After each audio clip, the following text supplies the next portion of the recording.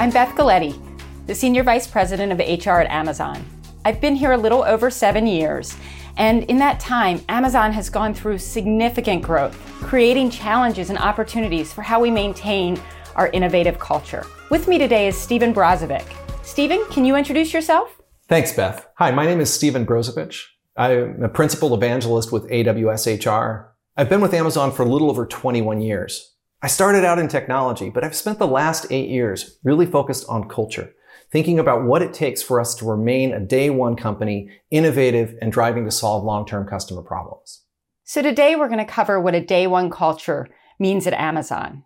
We'll also take a look at the signs of a day two culture and how we at Amazon ensure that it always stays day one here for us and for our customers. So what is a day one culture? A day one culture at Amazon starts with always being customer obsessed. We think it has many aspects, but it definitely starts there.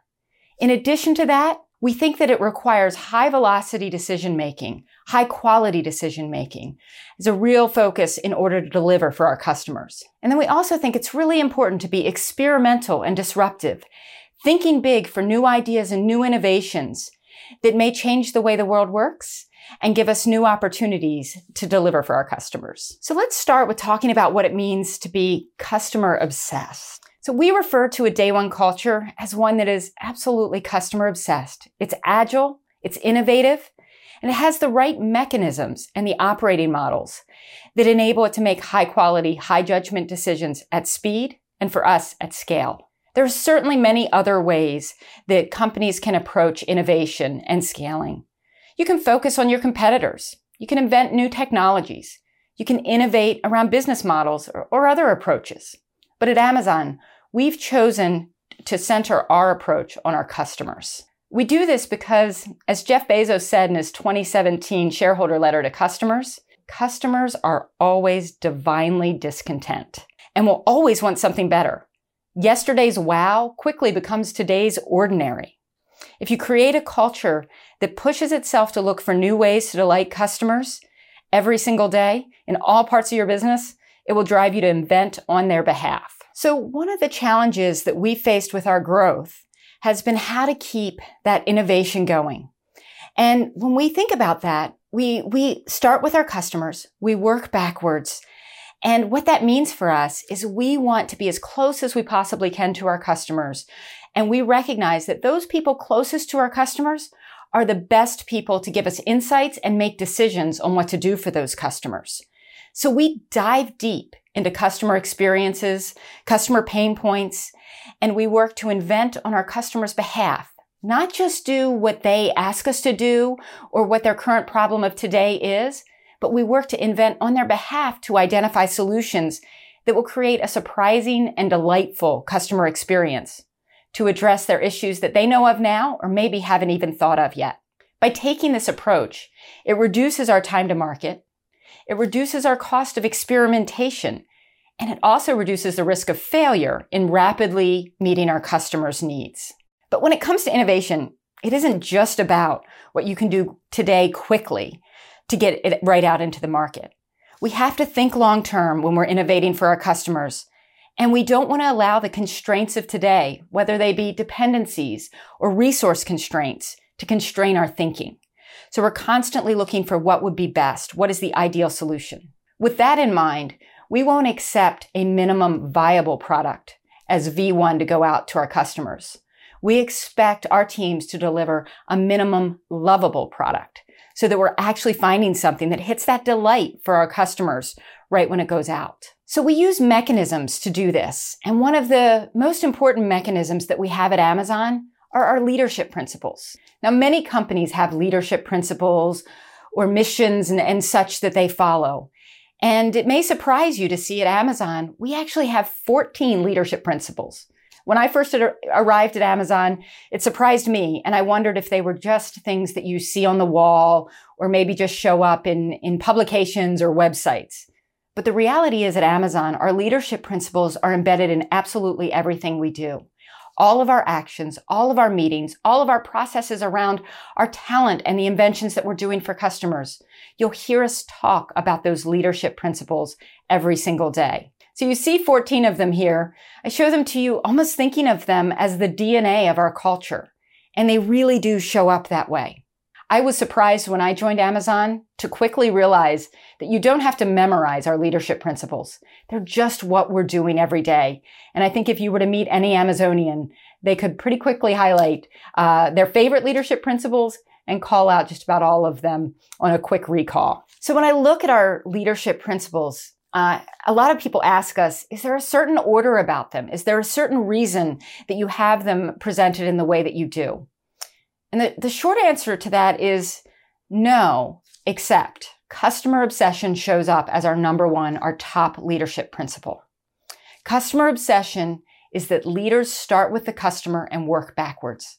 They work vigorously to earn and keep customer trust. Although leaders pay attention to competitors, they obsess over customers. With every leadership principle that we designed, we were very attentive to every single word in them.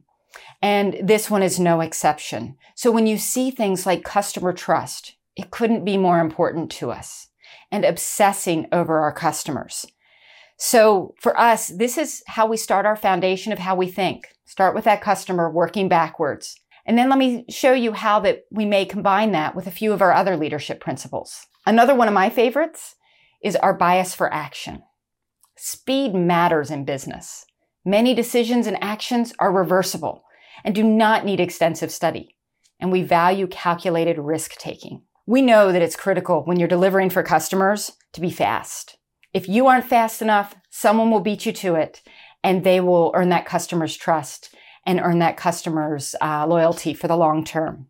So we have to be nimble in our decision-making. We have to do risk-taking, calculated risk-taking, and we apply that in how we approach our business problems and our innovations. But there's a real clue in here about how to do that in a way that enables speed. So that clue is in the words, many decisions and actions are reversible. So reversible is an interesting concept. When you think about how you make decisions, there's many types of decisions that we all make. One type we would call a one-way door decision is a decision that you really need to be right about, because once you take that decision, it's really hard to turn back. Big decisions, perhaps investment in hardware design and development. It's once you've made those critical design decisions and you've started manufacturing, it's really hard to go backwards. But then there's a lot of decisions. And I would argue most of the decisions we make in business actually are reversible. And so there's many decisions where you can try something. You can experiment. You can take the risk of failure. And by taking that risk of failure, if you do fail, you just walk back through that door. It's a two-way door. You go right back the other way. You take your learnings from the failure, you apply them, and then you make hopefully better decisions in the future. We like to say that when we're teaching our leaders, we expect you to make decisions with about 70% of the data that you might need to make that decision. If you wait, or 70% of the information and data, if you wait till you have 90% or 100%, it's true that your decision may be a little bit more accurate, but you might have been way too slow, and others may have already progressed ahead of you in that. So we expect to look at about 70% of the information. Of course, if we have more, we'll take it. We take those decisions, and especially those reversible two-way door decisions. We learn, sometimes we fail, and then we make adjustments and try to make things better for our customers. So one additional element I would share with you about being a day one culture is being disruptive. Having an openness to being disruptive, even when it comes to your own business. And this is one that really shows up in Amazon and in the ways that we've tried things and we've experimented. And we certainly don't always get it right, but we find it creates a lot of opportunities. So here at Amazon, we hire builders. We hire people who really like to invent. They want to build the future, and they want to look at different customer experiences and assess what's wrong with them, and then iterate on them or reinvent them entirely. People who get and understand that getting to that launch, getting to that V1, that's the starting line. That's not the finish line. So iteration is super important to what we do. So we bring these builders in, and then we need to empower the builders. We empower these builders so that they can truly build, so they can invent things that have never been done before. There's no playbook. to their jobs. They are definitely doing things that are completely unique and new. We ask them to think big, not be constrained in their thinking by whatever resources or other constraints they might face, and instead find that ideal customer solution. So you've heard a lot about our day one culture here and some of the mechanisms that we have used to help us stay customer obsessed, keep ourselves making those high quality decisions at speed, and stay experimental and disruptive. I'll now hand it over to Stephen, and he'll talk to you about the challenges that Amazon and other companies face as we grow and the pressure that creates on remaining day one, keeping that culture. Thanks, Beth. Now that we've spent some time looking at aspects of day one culture, it's natural to ask the question, what does day two look like? In his 2018 letter to shareholders, Jeff Bezos gave his opinion. He said, day two is stasis, followed by irrelevance, followed by excruciating, painful decline, followed by death. Now, Jeff's statement isn't idly provocative. A company in today's world must be hyper-vigilant, remain customer-focused, and stave off practices that hamper its ability to rapidly innovate. A day two culture and mentality doesn't simply happen overnight. As a company grows over time, there is often a need to adjust its approach to effectively manage an organization at scale. As you make these adjustments, elements of a day two culture may creep in slowly and manifest in different ways. One of those symptoms of day two culture is an increase in short-term thinking. Long-term thinking is important for day one cultures. The focus on the long term gives us room to try lots of different solutions, to be patient with failure, and to iterate as we learn about our customers and our business. Many companies start out with a bold long-term vision. They see an opportunity to disrupt the status quo, to build something bigger and better than what currently exists. Or they identify a problem that no one else is solving and seek to solve it in a new and better way. The mission is clear, and there's a lot of energy and activity that can be connected directly to that mission. Now, as the organization matures, it's natural to introduce structure, to try to measure what we're doing, to get an assurance that we're working on the right things. That's good. We should do that. But what often happens is that we start to organize our efforts around things that are more directly measurable, which aren't necessarily the same set as those that will help us deliver on the long term. Now, instead of focusing on delivering value to the customer over the long term, we become focused on internal metrics like margins, productivity, and revenue targets. This gets even harder when the company goes public. All too often, the activity shifts focus from those harder to measure things like long-term customer delight to short-term targets that keep shareholders happy. There's still a lot of activity.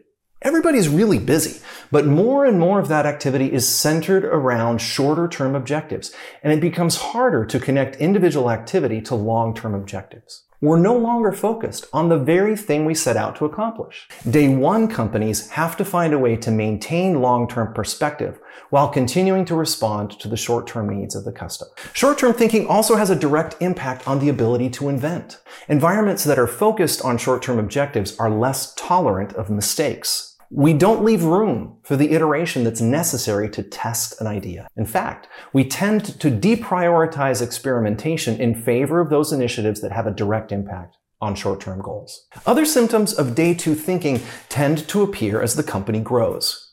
Growth itself does not necessarily lead to a day two culture, but the actions we take to cope with growth can make the problem worse. One side effect of growth is increased organizational complexity. We add more and more layers and specialization to manage with the expanded scope of the business. We create layers of abstraction so we can manage effectively across the growing portfolio.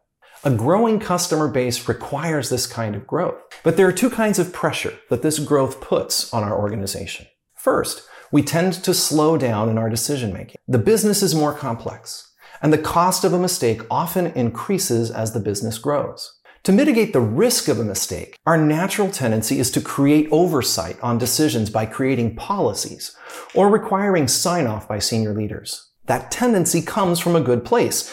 Perhaps we experienced a problem and we don't want to repeat that mistake. So we put a policy in place to prevent that mistake from happening twice. That's good. We should do that. But the problem is that we then tend to take that policy or process and spread it across the entire control surface of the organization. And now the quickest we can make any decision is the sum of all of those policies we've put in place. And when we slow down too much, we miss the customer opportunity. To stay a day one company, we have to find a way to de-risk the business while empowering people at every level of the organization to make as many decisions on their own as possible. Adding layers to the organization can have another negative consequence. It moves senior leadership farther and farther away from their initial source of inspiration, the customer. We rely on senior leadership to provide strategic direction. But all too often, in day two companies, that direction isn't grounded in the reality of day-to-day customer experience. To stay a day one company, we have to find a way to hear directly from customers and incorporate that information into our strategic plans. Unless our plans are informed by this direct customer information, we run the risk of making decisions that seem right for the business, but don't actually benefit the customer in any way. As the company grows and becomes more complex, we often introduce processes that help us manage the business and drive repeatable outcomes. We find ways to measure inefficiencies and work to drive them out of the system. Again, that's good. We should do that. But the problems come when we're spending more time focused on the efficiency of the process than we are on its effectiveness. Are we measuring the customer impact? How much of this work that we're doing is actually generating value to the customer by lowering prices, increasing the reliability of the solutions they depend on, or adding functionality that makes their lives better?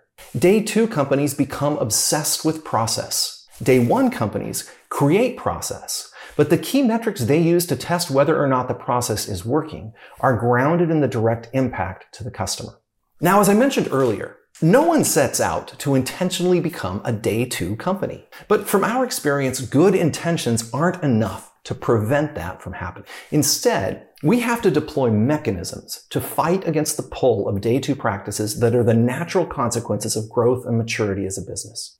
We define mechanisms as a complete process that reliably converts inputs into outputs and improves itself over time. All complete mechanisms have some sort of tool at their core. That tool could be a process, a meeting, or a piece of software. The tool does the heavy lifting of transforming the input into the output. But absent the other parts of the mechanism, that's all it is. The existence of the tool isn't sufficient to solve the ongoing problem. The second part of the mechanism is adoption. In order for the mechanism to work, somebody has to do something. You need users to buy into the need for the tool, to know how to use it, and to be able to provide feedback to improve the tool over time. But even if you've created the tool and people are actively using it, you won't know whether it's working properly or not unless you're measuring the performance of the tool, its level of adoption, and whether you're actually achieving the results you want on an ongoing basis. That's where inspection comes in. Most mechanisms generate a set of metrics that allow the mechanism owner and stakeholders to know how well the system is working. We also think that it's necessary to step back from time to time and evaluate how effective that mechanism is as a whole, what we could do to improve its reliability and ease of use, and whether we've actually solved the problem, automated the root cause, and no longer need to use the mechanism. That's where the concept of iteration comes into play. We apply this mechanism framework to recurring problems all over Amazon. Some of our mechanisms drive operational efficiency. They increase safety. They reduce defects. And some of our mechanisms help us be intentional in combating day two thinking. They help us focus on the long term, help us stay connected to customers, and set us up for rapid experimentation and iteration. One mechanism that we use that helps us focus on solving long-term customer problems is a process we call working backwards. Now, I have to say, it's not the only way you can build products. A lot of companies start by looking at their capabilities, then deciding what to build based on what they think they can offer customers. We choose to work backwards from customers' needs, even if we don't currently have the capability to solve that problem. We start by writing a press release as if the product has already launched. We're envisioning a world 1 to 2 years in the future where the customers are actually now using the product. What would they say? How would they react and respond? How good of a job is it actually doing? Is it making their life better? Is it really solving that particular customer problem? I get 1 page to tell a convincing story. If we can't clearly articulate the customer benefit in 1 page, we haven't thought clearly enough to start working. As we write this press release, we start to build out a set of frequently asked questions. What questions would a customer naturally ask about the big idea? And what questions would a business owner ask after reading the press release? And by the way, if there's that really uncomfortable question you hope nobody asks you about your press release or your big idea, you put it front and center in the FAQ. We may not have an answer to that question yet, but we know we have to resolve the answer before we can move forward with the product. The third component of working backwards is a rough visualization of the customer experience. The visuals exist to communicate the end-to-end customer experience, helping add detail where words cannot. We do all of this before we start any development work, before we've actually invested any budget, because we find it's easier to walk away from a bad idea that's still on paper. It's a low-cost way to identify bad ideas and allows us to refine our thinking and focus on that long-term customer problem. We want to make sure that that's where we're spending our energy and not on a problem that's going to temporarily affect our financial numbers. We use this working backwards process extensively, not just for externally facing products, but even for internal product development. We write press releases before we take on big initiatives to test the quality of our thinking. And we truly do start from the customer and work backwards. While PR FAQs help us launch products and services that are customer obsessed, we also need to ensure we remain close to the customer to get a clear picture of their needs. Sometimes customers' needs are clear. They'll tell you directly when there's a problem. But even when we don't hear directly from customers, we have to do what we can to anticipate their needs. One example of this is our focus on the amount of time it takes for one of our web pages to load. Customers may never call and complain, but we know that slow pages make for a frustrating user experience. So we get ahead of that problem by measuring and optimizing page load speed. We use that approach across all of our businesses, using metrics to help us detect problems our customers might never call us about before they ever get a chance to create a negative customer experience. Another customer-focused mechanism is a program called Customer Connection, where business leaders spend time with frontline customer service associates. This allows them to hear firsthand from the people who take care of our customers every day and learn about the pain points and opportunities those customers experience. These senior leaders can then dive deep into use cases to help solve the root cause of recurring issues and think big about winning solutions that will drive a better customer experience. As much as we use data to drive decisions, the anecdotes we gather from these frontline experiences often show us problems that don't show up in the aggregated data. Issues that might be treated as mathematical outliers in other organizations help us continually refine our metrics and drive us to even higher standards. The more we learn about the customer, the more inspired we are to build. In AWS, we can trace 90% of what we build back to specific customers that had an idea or a problem that one of our product managers, account managers, or engineers identified and worked on to make a reality. Like many companies, Amazon also employs hackathons to combat business as usual thinking. Amazon hackathons vary in duration and purpose. Some run a few hours, but the most common format is a day-long competition where people team up to invent and quickly prototype solutions to enduring problems, or find novel ways to use existing systems and data. Hackathons not only generate new ideas, but they provide a sense of customer-centric community for participants. Now, after we've identified an enduring customer problem or opportunity, we then have the challenge of building a solution that will meet those needs over the long term. And this is where large organizational structures often get in the way. The approach we've taken helps us counteract organizational inertia by empowering small, highly autonomous teams to own the problem end to end. It's a concept we call the two-pizza team. Teams need to be small enough to be fed by two large pizzas.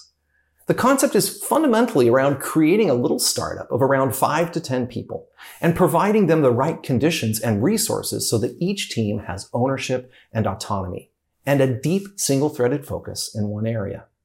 These decentralized autonomous teams are empowered to develop and launch based on what they learn from interactions with customers. A two-pizza team also has the right resources embedded in the team itself, from product design to engineering, all with a very tight charter and well-defined mission so they can run as fast as possible in one area. The team creates its own metrics and KPI to help them be reactive and proactive to their customers' needs. Now, a two-pizza team isn't really about size as much as it is about pushing ownership and autonomy down to the team level. Rather than expanding team size as demands for the product or service grows, we split teams into separate two-pizza teams to work on a single-threaded sub-area. Ultimately, our goal is to hire the right people, connect them tightly to the customer, and then get out of their way so they can go build. The two-pizza team model is a practical application of that ideal. While these mechanisms keep us closer to the customer and allow us to respond quickly to changing customer needs, they don't guarantee success. If you're truly seeking to invent, failure is going to be a natural part of the equation. It's important to try to prevent failure, but we think it's more important to figure out how to embrace failure as a necessary part of experimentation and innovation. One great example from Amazon's history is the failure of our auctions business. We knew from early on that we would never be able to buy all of the products that customers might want to buy from us. And we recognized the only way to truly offer massive selection was to incorporate third-party sellers into our platform. First, we tried auctions. That didn't work. Then we tried another idea called Z-Shops. For a small fee, Amazon would let anybody set up a little virtual storefront on Amazon to sell their products. But that idea didn't pan out either. But we kept at it. We remained stubborn on the vision, but flexible on the details. We believed the long-term value that this marketplace idea would have to both customers and sellers, but remained flexible on the implementation and iterated based on what we learned. What finally unlocked this business for us was when we decided to allow third-party sellers to compete directly against us on our own website. Today, Amazon Marketplace is a significant part of our global retail business. Last year, over half of paid units sold were sold by third-party marketplace sellers. Several years ago, we tried launching our own smartphone, the Amazon Fire Phone. It did not do well with customers. In the end, we had to write off $170 million worth of unsold hardware. That's a significant loss. But that kind of loss is going to happen when you're placing bold bets and taking big risks. In fact, Jeff Bezos talked publicly about the Fire Phone failure in our 2018 shareholder letter. He said, if the size of your failures isn't growing, you're not going to be inventing at a size that can actually move the needle. Amazon will be experimenting at the right scale for a company of our size if we occasionally have multi-billion-dollar failures. This kind of large-scale risk-taking is part of the service that we as a large company can provide to our customers and to society. A single big winning bet can more than cover the cost of many losers. What gets missed in the story of the Fire Phone is we weren't just trying to launch a new cell phone. We were trying to change the way humans interact with machines. You know, when touchscreen phones launched, it radically changed what we expect from computers. Everything switched from keyboard and mouse to touch. And we were just asking ourselves, how do we make things even simpler for that for our customers? One innovation in the Fire Phone was a gesture-based interface that removed the need to touch the screen at all. But it didn't do well with customers. Now, when the Fire Phone failed, we didn't have mass layoffs. We just reinvested. We learned a lot from the Fire Phone failure. Many of the things we learned about building hardware, working with suppliers, material procurement, and so forth are still helping us today in our devices business. And many of the people who worked on the Fire Phone brought what they had learned to help us launch Echo and Alexa, which I would argue have fundamentally shifted the way humans get information from machines. To remain a day one culture, you need to find ways to take bigger and bolder bets, to risk bigger and more prominent failure. And you have to create an environment where failure drives improvement, not punishment. Every failure is an opportunity to create something better for customers. Thanks, Stephen. That was great. So as we wrap up today, I just want to walk through a few key takeaways that I hope you'll recall from our discussion. The first is about day one culture. At least to us at Amazon, what that really means is being customer obsessed, making sure that our decisions can be made with high quality and high velocity every time, and being disruptive, experimental, embracing new trends. And I probably should add, being willing to take risks and fail and learn from those failures. When we look at day two, what scares us more than anything? It's the risk of getting short-term focused, getting slower in our decision-making, and even worse, getting further from our customers. Valuing things like process or proxies over the actual outcome that matters to customers. So I know at Amazon, we're committed to constantly building and maintaining the right mechanisms to retain a day one culture. I can't say that they're the right mechanisms for all companies, but I do strongly believe that they're a great way to stay focused on customers and support growth and scale as businesses change and develop. Thank you so much for your time today, and I look forward to seeing you again.